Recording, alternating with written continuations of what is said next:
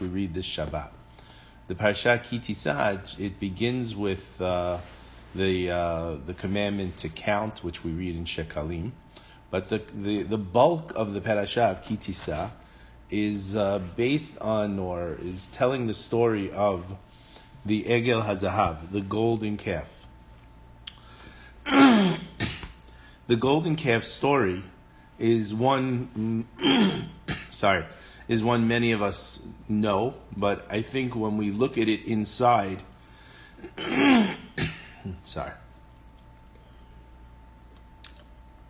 when we look at it inside, it's a lot different than the story we may have heard as a story, or the story that we get from the movies. You know, Charlton Heston coming down from the mountain and seeing the people dancing around the calf and throwing the tablets, and the ground opening up, and not exactly the way it happened. So for a better idea, we're going to look inside the Chumash, and we're going to look primarily at Rashi. We're going to come to one specific point that we're going to try to understand this evening. So we begin the story of the golden calf. Vayad ha'am ki boshesh Moshe. The nation sees that Moshe is delayed. Laredet min ha'ar. And they gather around Aharon, vayomru elav. They tell him, Kul maseh lanu Elohim. Make for us a god. It's crazy. 40 days after they left Har Sinai, they need a new god. Asher yelchu lefanenu, who will go in front of us. Kizeh Moshe ha'ish. Moses, the man, who was... he's specifically a man, you know. How could he be alive after all of this time on Har Sinai? He who took us out of Egypt, lo yadanu mehayalo. We don't know what happens to him. So the rabbis tell us, Rashi tells us that they saw an image of Moshe in a coffin. And it seems the Satan was playing tricks on them. I don't know why he's permitted to play such tricks on them. And they're afraid that Moshe is dead.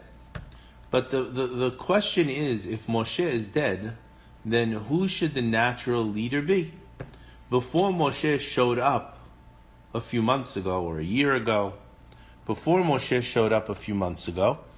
was the leader? Aharon. So wouldn't Aharon be permitted to lead them now? He's a Navi, he could take over. Why do they need this new God to lead them? Now most of the Chachamim say, Rambam, Ibn Ezra, Tosfot, they never meant for this statue to be Avodah Zarah.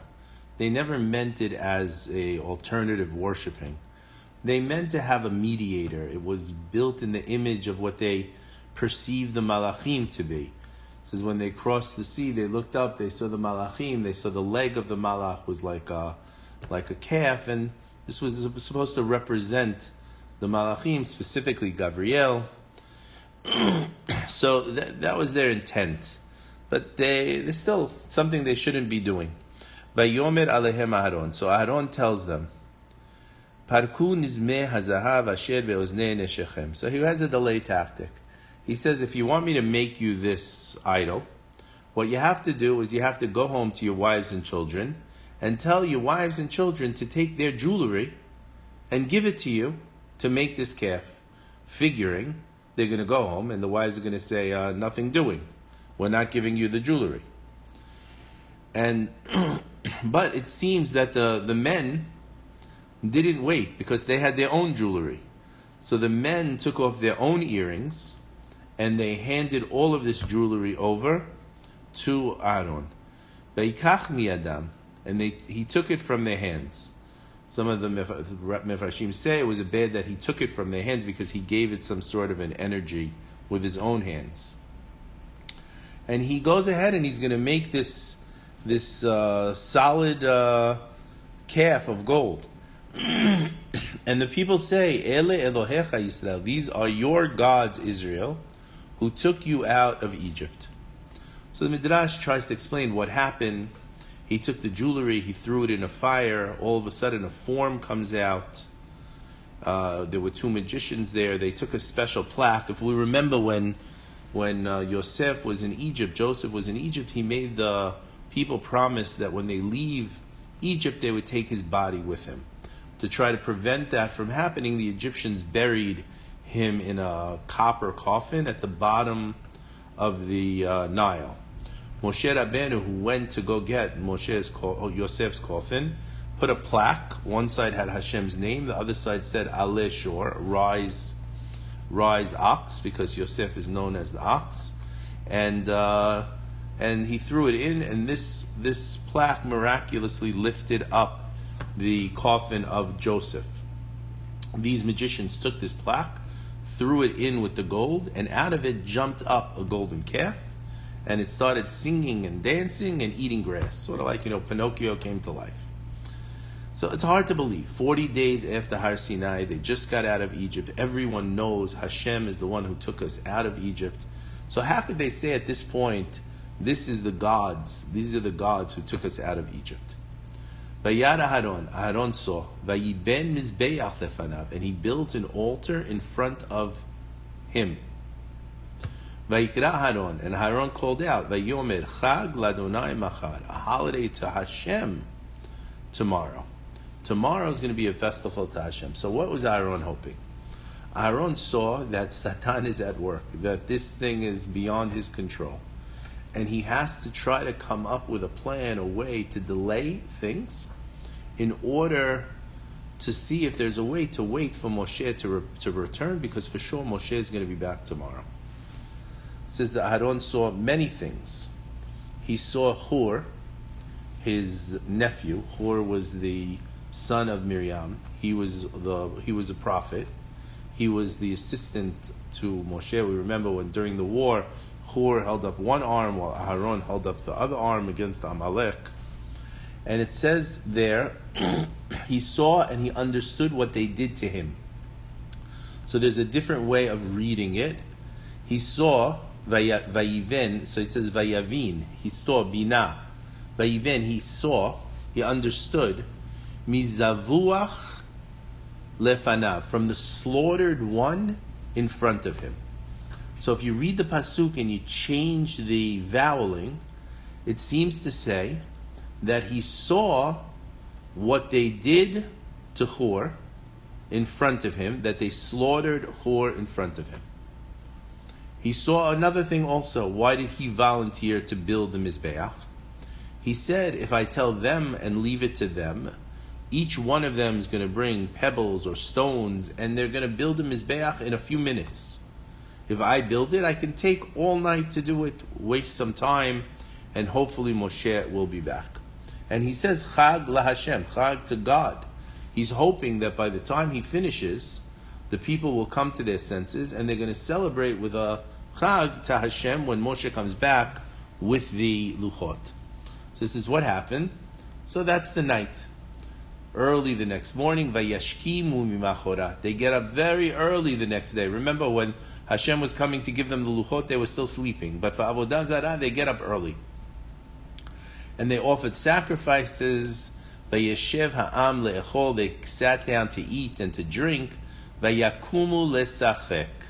And they got up to play. Getting up to play is a euphemism for sexual immorality. Really, the whole idea now was to throw off all Malchut Shamayim in some way, and to not have the responsibilities that the Torah gave them, and to be able to do what they want. So the goal of this class is to try to understand the behavior of Aharon, of Aaron, how it relates to him, how he was challenged, how he handled the challenge. Was he right? Was he wrong? And then the whole idea of how his actions affect the Gilgul, the reincarnation. He was a reincarnation of Haran. We're going to explain that. Haran was the brother of Abraham. And we're going to try to see how to understand that. And as we understand that, we're going to start to see and have a peek how Hashem brings everything together so perfectly. And it intends, when you see things that don't make sense and all of a sudden you see Hashem bringing them together so perfectly, it sort of brings us comfort that when we look at things in our own life that are driving us crazy, that we don't understand how they're happening, that seem to make no sense, that Hashem is totally in control and Hashem's going to bring everything together perfectly. Hashem is totally in control. He's not doing to us, He's doing for us. He's not doing to us, He's doing for us. It's an unbelievable difference in a word. Someone said, why is Hashem doing this to me? And someone else, I was standing there, he answered back, Hashem is not doing it to you, He's doing it for you. You just don't understand yet. So let's look at the halachot of Rambam, of Maimonides, from Yisodei HaTorah. I'm going to read from inside. He says, what is the source that idolatry, sexual immorality, and murder should not be committed even to save a life? So there are 3 cardinal sins that we have. These 3 cardinal sins, one is required to give their life before they commit any of these sins. They are idolatry, avodah zarah, sexual immorality, and murder. And he brings a source for each one. Ve'ahavta Hashem Elokecha bechol levavecha. He says your soul, all of your soul, means even the cost of your soul. This is idolatry. He says murder, to save a third party or to save oneself from another. He says it's logical that your life is not worth more than someone else's. And he brings regarding sexual immorality, and he quotes again from the Torah. So the question we have to have here, if it's very clear that one of the cardinal sins is avodah zarah, idolatry, Aaron was subject to the question. Aaron, build us a calf, do avodah zarah, or say, kill me. How is it possible that Aaron says, no, I'm going to do it? How come Aaron didn't say, kill me? The next question is, why would Hashem subject Aaron to such a devastating ordeal of making the egel? Why is Aaron subject to this difficult test? It's quite obvious we can't accept this whole story at face value. We can't say that Aaron failed at the test. Because even though it seems Hashem, people come, build us an idol, and he says, okay, instead of saying, kill me. So if he says, okay, instead of saying, kill me, he seems to have failed. But he obviously doesn't fail. Because Hashem demonstrates His confidence in Aaron. He chooses him to be the Kohen Gadol. He chooses him to perform the avodah, the work of Yom Kippur. He chooses him to be the one to go into the Kodesh HaKodashim. So obviously it seems he passed whatever test was given to him, even though we don't see it in passing. The Tanakh in Divrei HaYamim says, the sons of Amram, Aharon and Moshe, and then it goes and says, and Aharon was set apart to sanctify him as holy of holies. Aharon himself is called Kodesh HaKodashim. Him and his descendants forever. So here we see that Aharon is special. Aharon must have passed whatever test was given to him. But how did he pass the test? By building an egel. With the Pisukim we read in mind, let's see how Rabbeinu Ha'ari, as explained by Rabbi Pinchas Friedman, provides us with a glimpse into the wondrous ways of Hashem. We've talked about it almost every week. Hashem reincarnates neshamot. He reincarnates souls in order to rectify them. And the purpose is so that no neshama is ever going to be cast away. Hashem is constantly giving us another chance and another chance. And He gives us a chance and a chance and a chance in our life. And if even there we don't succeed, He gives us a chance in the next life and then the next. So in order to understand what's going on with Aharon now, we have to take a step back, go to the very beginning of the book of Bereshit, in between the parasha of Noach, of the flood, and of the tower, and before we begin Lech Lecha and we start the journey with Avraham. We have a pasuk there that tells us, Vayamot Haran al penei terach aviv be'eretz moladeto be'ur kasdim. Haran died in front of Terach, his father, Terach was the father of Avraham, so Haran is Avraham's brother. Be'eretz moladeto, in the land of his birth, Be'ur Kasdim, in the place called Ur Kasdim, in Bavel. We're all familiar with the Midrash. Avraham's father, Terach, was probably the chief astrologer and a sort of high priest to Nimrod. We know he understood the astrological and spiritual forces in the world and how they impact our life down below. We see Avraham Avinu was the one who wrote Sefer Yetzirah. His father was a very, very high level, and he understood how to manipulate the system.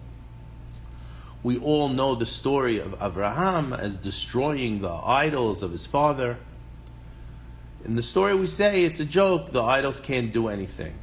But according to Ramban, according to Nachmanides, these idols have power. And the story that I tell, the example that I give, is the example of the waiter in the restaurant. The waiter works in the restaurant.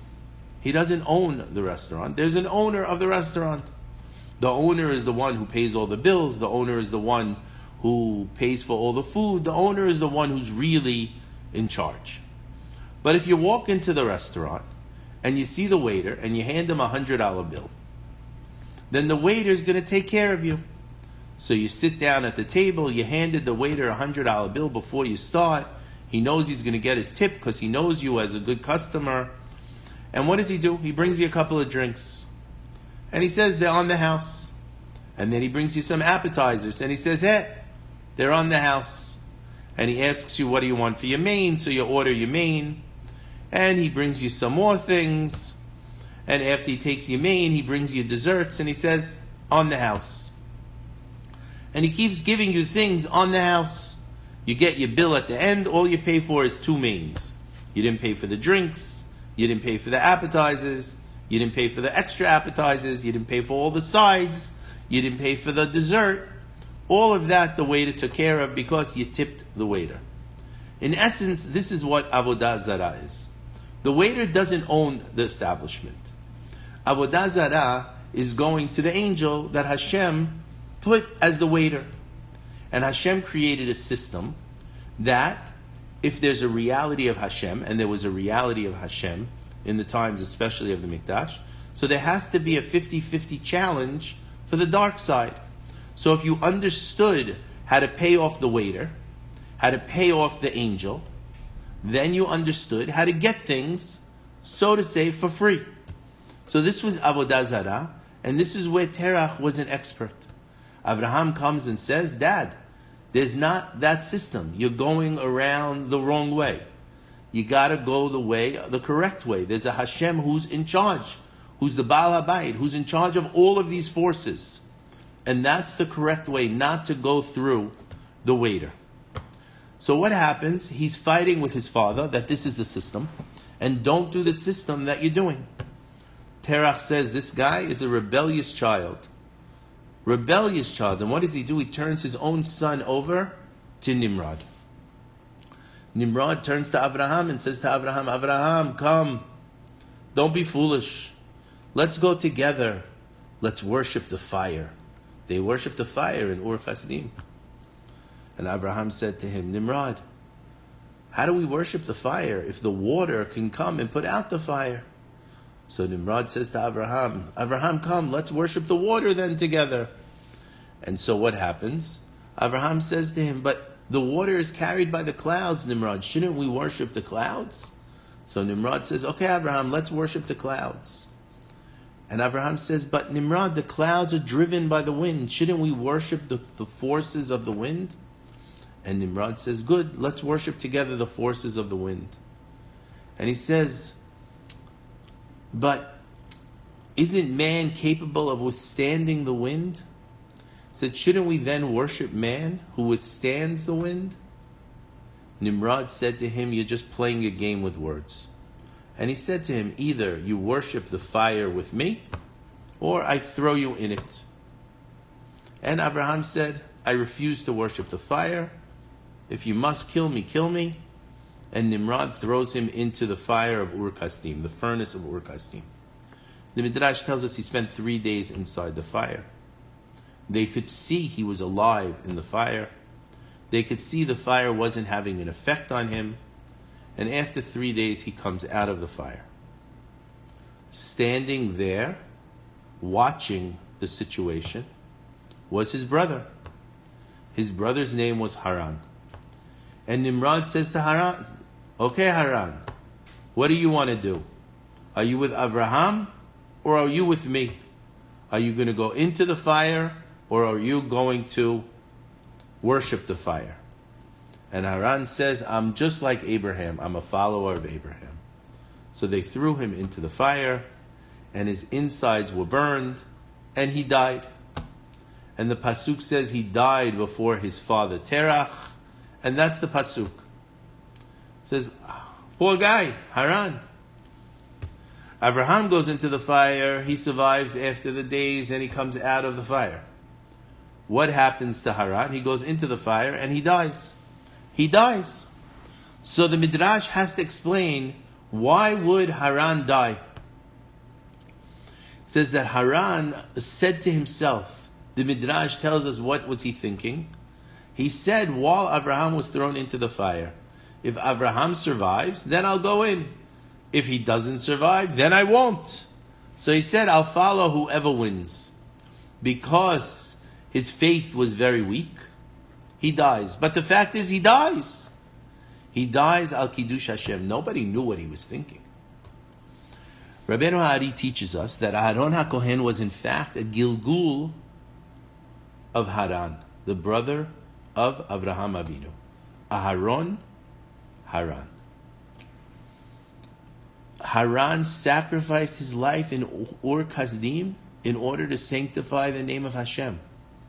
But because his intent wasn't sincere, it possessed an element of what we call law lishma, not for the sake of heaven. Law lishma, not for the sake of the name. It says, and in some way, it was tainted. So he dies in the fire, al Kiddush Hashem, but his death is tainted because he didn't have perfect faith.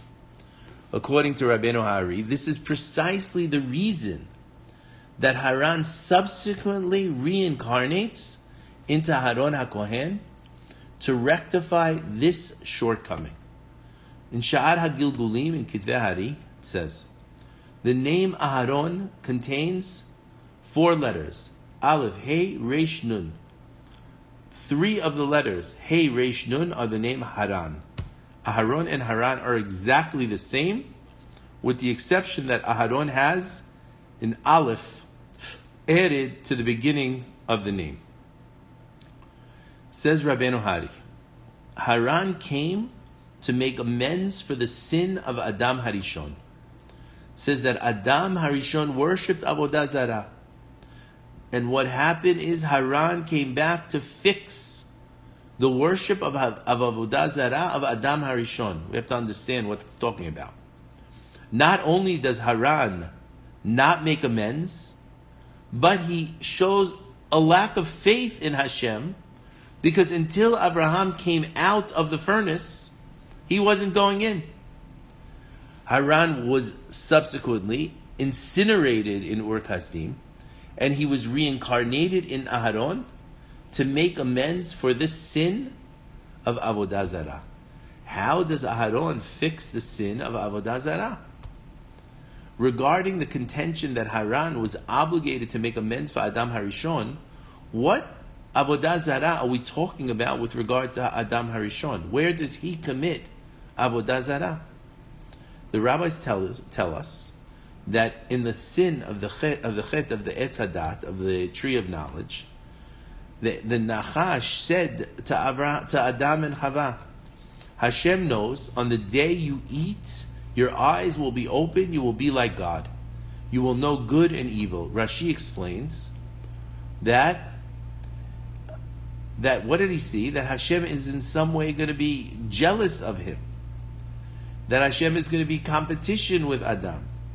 Says Rashi, there's no greater blasphemy than that, than believing the lies of the Nachash. Therefore, he says, Adam Harishon is guilty of Avodah Zarah. Comes Haran to fix the Avodah Zarah. How? by going into the fire of Ur Kasdim, but because his intent wasn't proper, Aharon has to come back and fix the Avodah Zarah of Haran.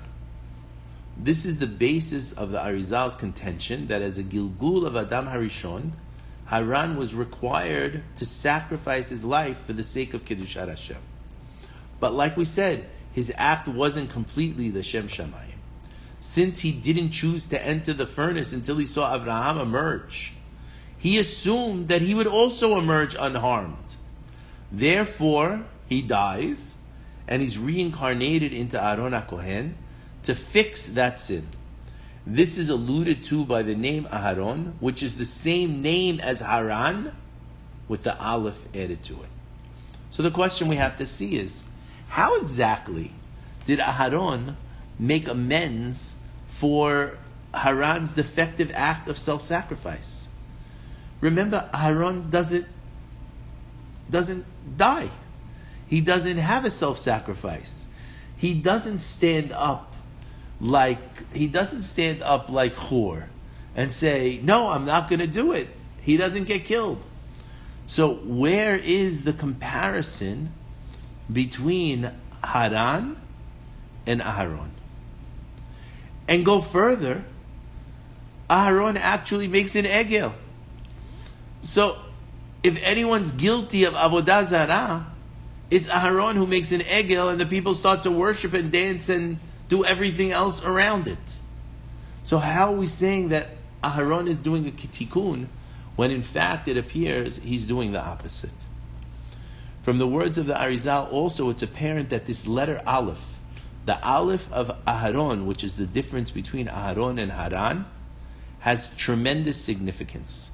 We have to understand how the Aleph plays in, and we have to understand that the role of the Aleph in separating Aharon from Haran. We review the Pesukim. Aharon saw and he built a Mizbeach. Aharon called out and said, Chag lamonai machar. Tomorrow we're going to have a holiday. So we said that he saw that Hur, his nephew, was rebuking the people. Hur got up. They came to Hur and they said, build us an idol. And Hur said, what are you, nuts? No way. I'm not going to do it. People, chill. Nothing doing. Stop. What did they do? They killed Hur. We said, Vayived, he understood, Mizevach, from the slaughter, Lefanav, in front of him, from the slaughter of Hur in front of him. He says, Zevuach, he gives the vowels. He understood from the slaughtering in front of him that there's a problem here. And what does he say? He says, better that the sin is attributed to me and not to Bnei Israel. This is the main thing that Aharon does. Aharon HaKohen chose to make the egel for the people rather than sacrificing his life for Kedushat Hashem. He doesn't sacrifice himself. He agrees to go along with the people. He agrees to make the golden calf. He doesn't sacrifice himself. He already witnessed the murder of Hur. He saw that Hur refused the rabble's request. He saw he refused to make the egel. And Aharon figured that if Bnei Israel kill him as well, there would be no hope of saving them or remediating their transgression or doing anything. The Gemara in Sanhedrin tells us he saw Hur slaughtered before him. He figured, if I don't do as they wish, they're going to do to me what they did to Hur. And what's going to happen? They're going to fulfill through me the words of the Pasuk that we see in Echa. Im Yaharog b'mikdash Hashem Kohen v'Navi. Says that if on the same day they will kill the Kohen and the Navi, there's going to be no hope for Bnei Israel. So what does he say?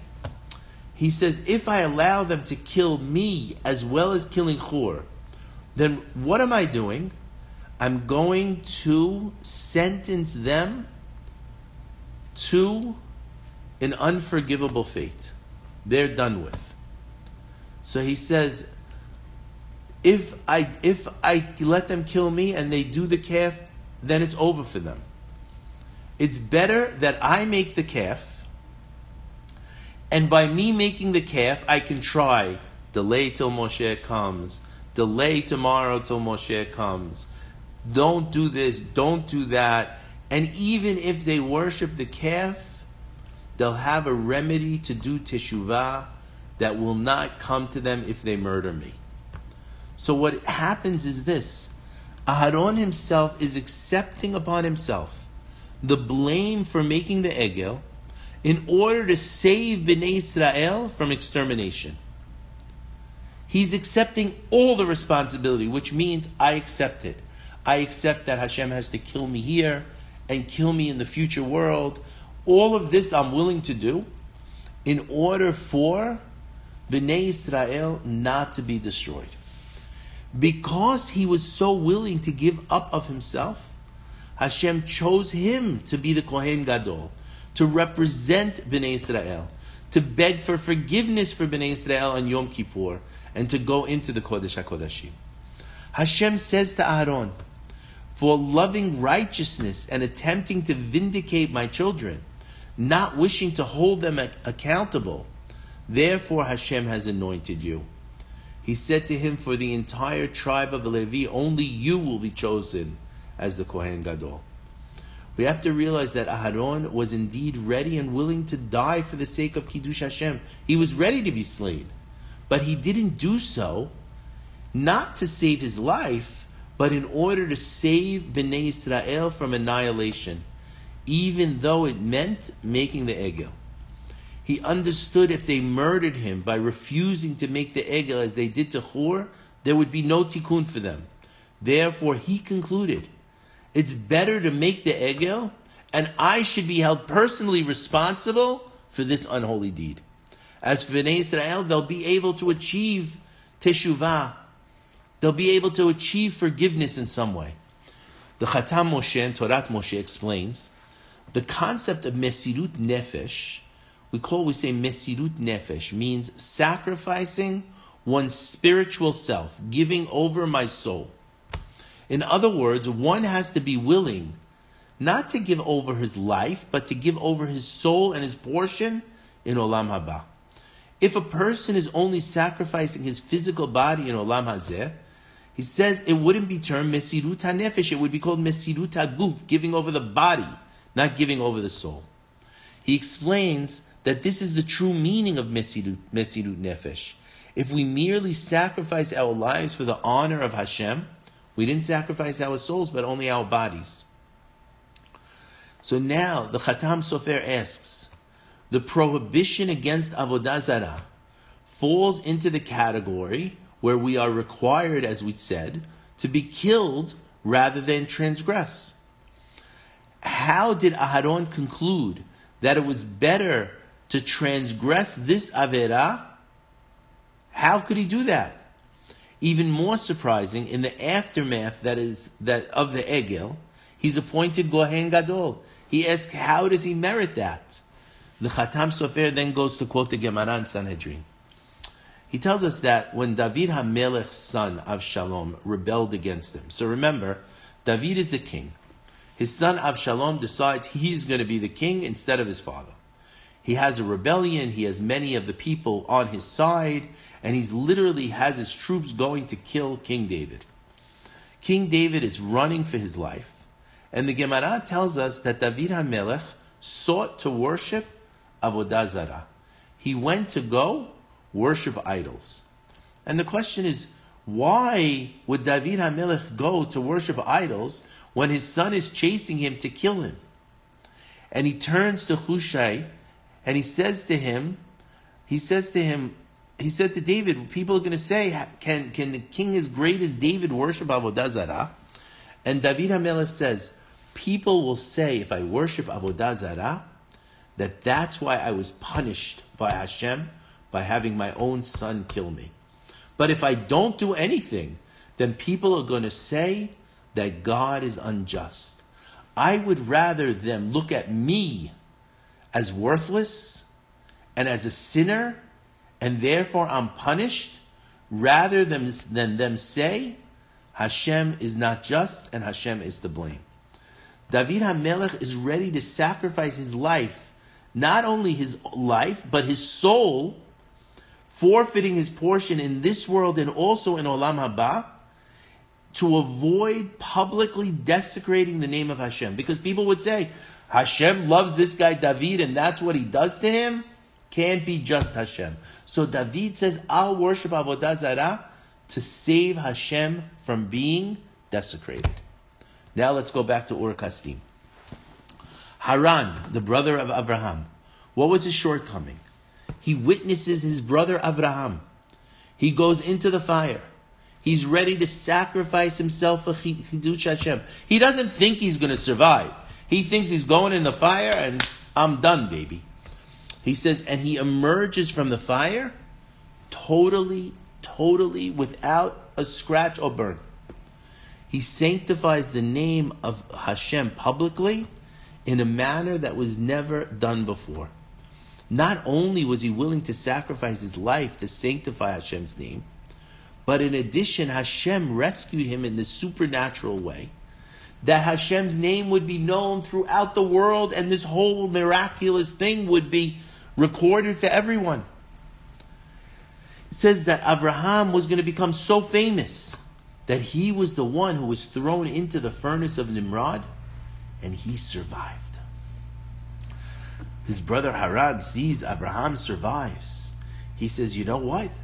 I want to be famous too. I want to be the guy who survives the fire.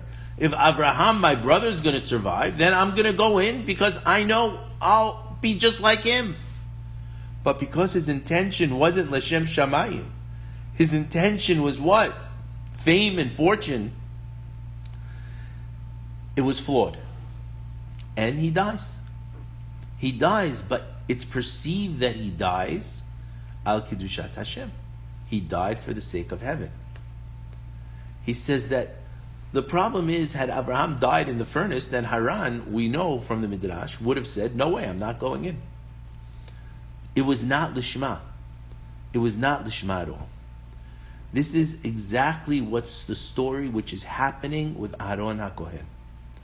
Initially, Bnei Israel approached Hur, his nephew. They request that Hur make the golden calf. Hur was willing to sacrifice his life for the sake of Kiddushat Hashem. He refuses to make the egel. He's murdered. And thus Hur becomes known throughout the generations as a person who sacrificed his life for the sake of Kiddushat Hashem. Then they approach Aaron, Hashem's Sadiq, the same request. He too is willing to give up his life by refusing to make the egel. But what does he do? He assesses the situation.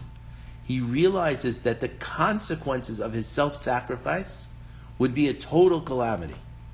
Yes, his name would be recorded for all eternity among the holy and pure tzaddikim who gave their life for Kiddush Hashem.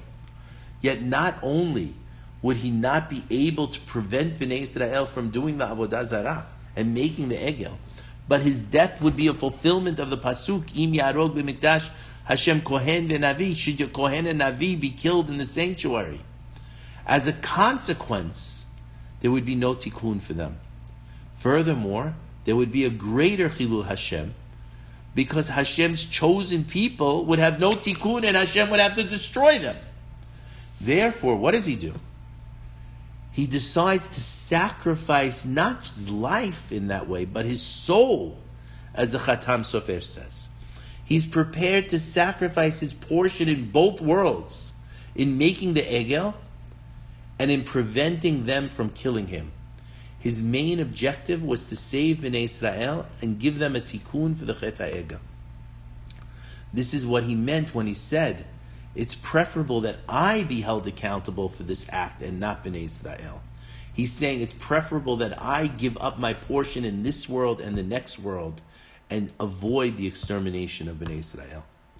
Thus we could appreciate how Aaron's act of self-sacrifice rectifies Haran's defective act of self-sacrifice in his prior incarnation. Haran is defective. Even though he dies, there's a defect in the death. As opposed to Aharon, he sacrifices his life merely to be famous, merely to be like his brother. Aharon refused to sacrifice his life and be like Hur, even though that would have made him famous. Instead, he chooses to sacrifice his soul in a more exalted manner. He chooses to forfeit his Olam Haba. He chooses to forfeit his Olam Hazeh. All of this in order to save Bnei Israel, the chosen people, from annihilation. In this manner, he fixes Haran's neshama that reincarnated into him, and that's for his act of Mesirut Nefesh. Now we're going to try to understand the matter of the Aleph that was added to the name Haran when he becomes Aharon. We learn in the Gemara, Bar Hehe asks Hillel a question. He quotes a pasuk in Malachi, which appears to be redundant.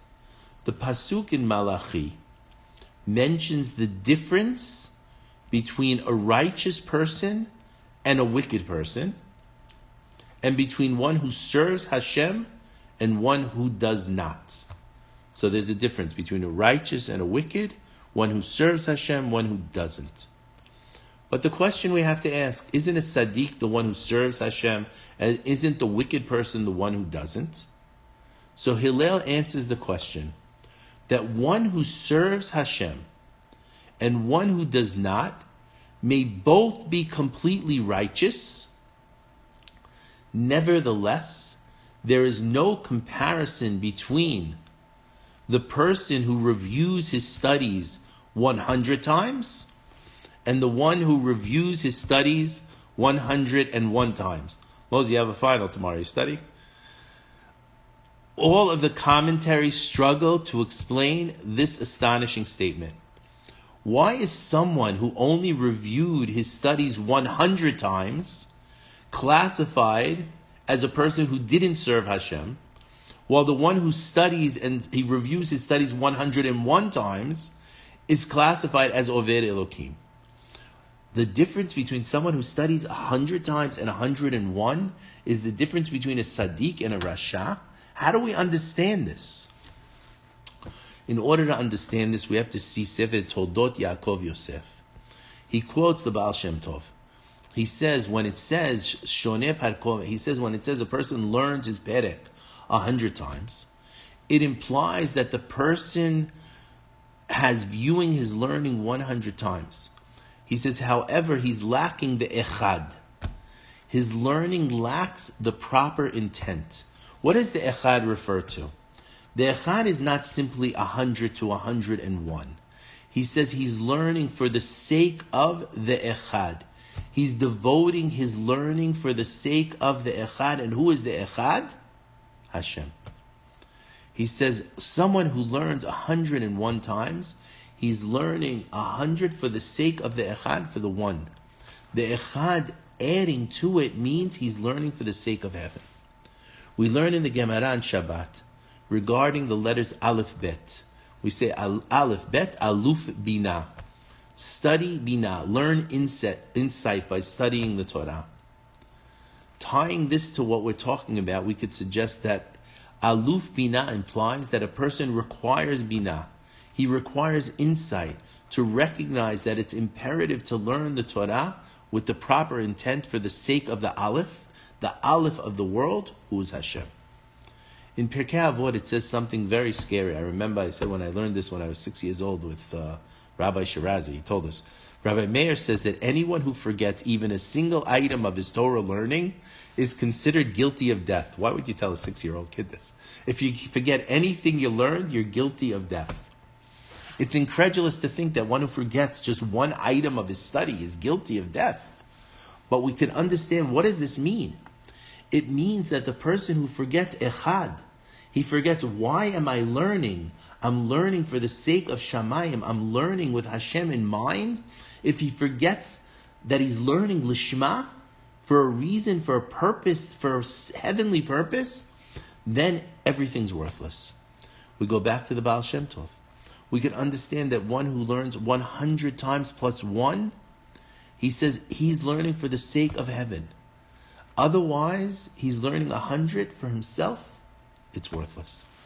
This is the significance of the letter Aleph that's added to the name Aharon from Haran. While Haran sacrificed his life, his intent was not L'Shem Shamayim. He says, therefore he lacked the letter Aleph. Aharon, on the other hand, was willing to sacrifice his life and forfeit his portion in both worlds. Why? L'Shem Shamayim.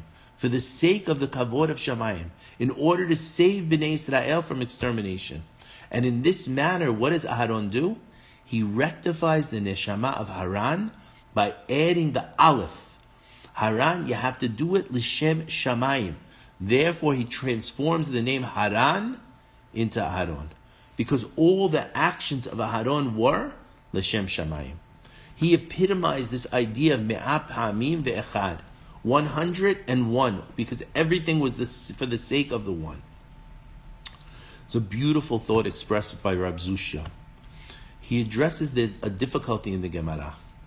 Rab Pinchas ben Yair explains to Rabbeinu HaKadosh his rationale for not wanting to benefit from other human beings. He says that there's a person who wants to share, but lacks sufficient resources. Then there's the person who has sufficient resources, but doesn't want to share. So we have two people. We have a wealthy man who can give, who doesn't want to give, and we have a poor man who can't give, who doesn't have the money, but he wants to give. So Tosfot asks a question. If the latter person, if the wealthy man, possesses the resources to share, and he does so with others, but doesn't wish to do, why is he considered holy? The answer is that in reality he doesn't want to share, nevertheless he shares. Why does he share? Even though he doesn't want to, out of shame, out of honor, he's willing to give. We all see in shul, you stay in shul in the high holidays, because that guy give, okay, you got to give. So even though he gives, he really doesn't want to give. He's not giving L'Shem Shamayim, he's giving just because he wants everyone to see that he gave. But if it's only out of shame or honor, how do we call this guy holy? Because he's still giving. Rav Zushi explains, it's known that every time we do a mitzvah, we create a malach. We create an angel. He says that this angel is a spiritual creature. Nevertheless, it has a spiritual side and a physical side. Just like there's a body and a neshama. The angel has a body, so to say, and a soul. The body of the malach is generated by the actual performance of the mitzvah, while the proper intent to perform the mitzvah generates the neshama of the malach. How does it work? It turns out that a person who has the sufficient funds, but's reluctant to give tzedakah, yet he gives anyway out of shame, he generates the body of a malach because he did the actual act, even though he wasn't really willing to do it. Seeing he didn't perform the mitzvah L'Shem Shamayim, the neshama of the malach is lacking. So what do we have? We have another person. He wishes he could give, but he doesn't have the money. His desire to give, even though he can't perform the mitzvah, generates the neshama of the malach, because he has this intent to do it L'Shem Shamayim. Seeing he's unable to actually perform the mitzvah, what happens? He can't create the body, but he could create the soul. So how does Hashem remedy the situation? In Hashem's chesed, in Hashem's kindness, in Hashem's rachamim, what does he do? He combines the first person's deed with the second person's intent. He creates a partnership. And together, they form a complete holy malach containing both a body and a neshama. We find this idea expressed by his brother, by Rav Elimelech of Lezhinsk. He says in Noam Elimelech that our sages say in the Gemara Pesachim that a person should always engage of the study and performance of the mitzvot, even though his actions are not purely motivated, not lishma. So we should still do mitzvot and learn Torah, even lo lishma, because eventually, if we do it lo lishma, we will come to do it lishma. He says, in other words, we almost think of this, we say, oh, You tell a kid to do it, give him a bribe. If he does it lo lishma, eventually he'll come and do it for the right reasons. That's as simple. He says, no, that's not what this means. He says, Hashem takes the Torah and mitzvot that were learned and performed lo lishma and brings them to the tzaddik who has intentions lishma. And it purifies and completes the Torah and mitzvot that were not lishma. So you have a guy learning and giving lo lishma, but Hashem comes and brings him a partner, and the lo lishma eventually becomes lishma. This is Hashem bringing machshava tova, matzrefa. He mixes together, he brings together to maaseh. He combines a proper thought with an actual deed. Hashem is taking two partners, bringing them together, so that together the mitzvah can be completed correctly and whole. We learn from this wonderful explanation that seeing as the mitzvah is completed and perfected only on account of the intent of the other, he receives credit for the entire mitzvah. You see that the two partners now could both be considered as doing the mitzvah. Now we can understand how Aharon rectifies the neshama of Haran. He says, what happens? Haran's neshama is reincarnated into Aharon. Haran performs the mitzvah, he performs the good deed. He sacrifices his life al kiddush Hashem. But he lacked the proper intent. He only sacrificed his life to be like Abraham. He assumed he would be saved and he assumed he would be famous. Aharon comes, who's Haran's Gilgul, and the opposite is true. His thoughts and intent were completely good. He wished to sanctify the name of heaven in order to save Bnei Israel from annihilation. The act he performed, the making of the Egel, was lacking. So what happens? Hashem combines, he intervenes the good thought with the action. He combines Aharon's good intent, which was Lishma, with Haran's good deed, that he died in the fire, al kiddush Hashem, and together the tikkun was accomplished with the credit and reward going to Aharon for being metaken, for fixing Haran. In fact, this provides us with a novel interpretation of mitoch shelo lishma ba lishma. You start out without lishma, Hashem will combine it to eventually bring it to lishma. In all this, we could begin to understand how Hashem makes the statement of Kol Yisrael Arevim Zel Hazeh. All of Bnei Israel are mixed, are responsible for one for the other.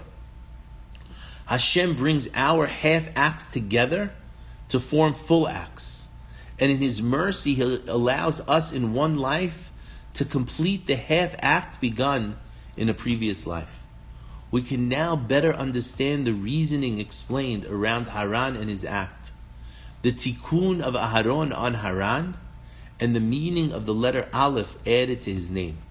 It's really a lesson to us that there's times that we can only do, and maybe we don't have the right intent. And there's times that we can't do, but we have the desire and the intent. We should know that we should do whatever we can. We should do our best to always have the Aleph in mind, that it should be L'Shem Shamayim.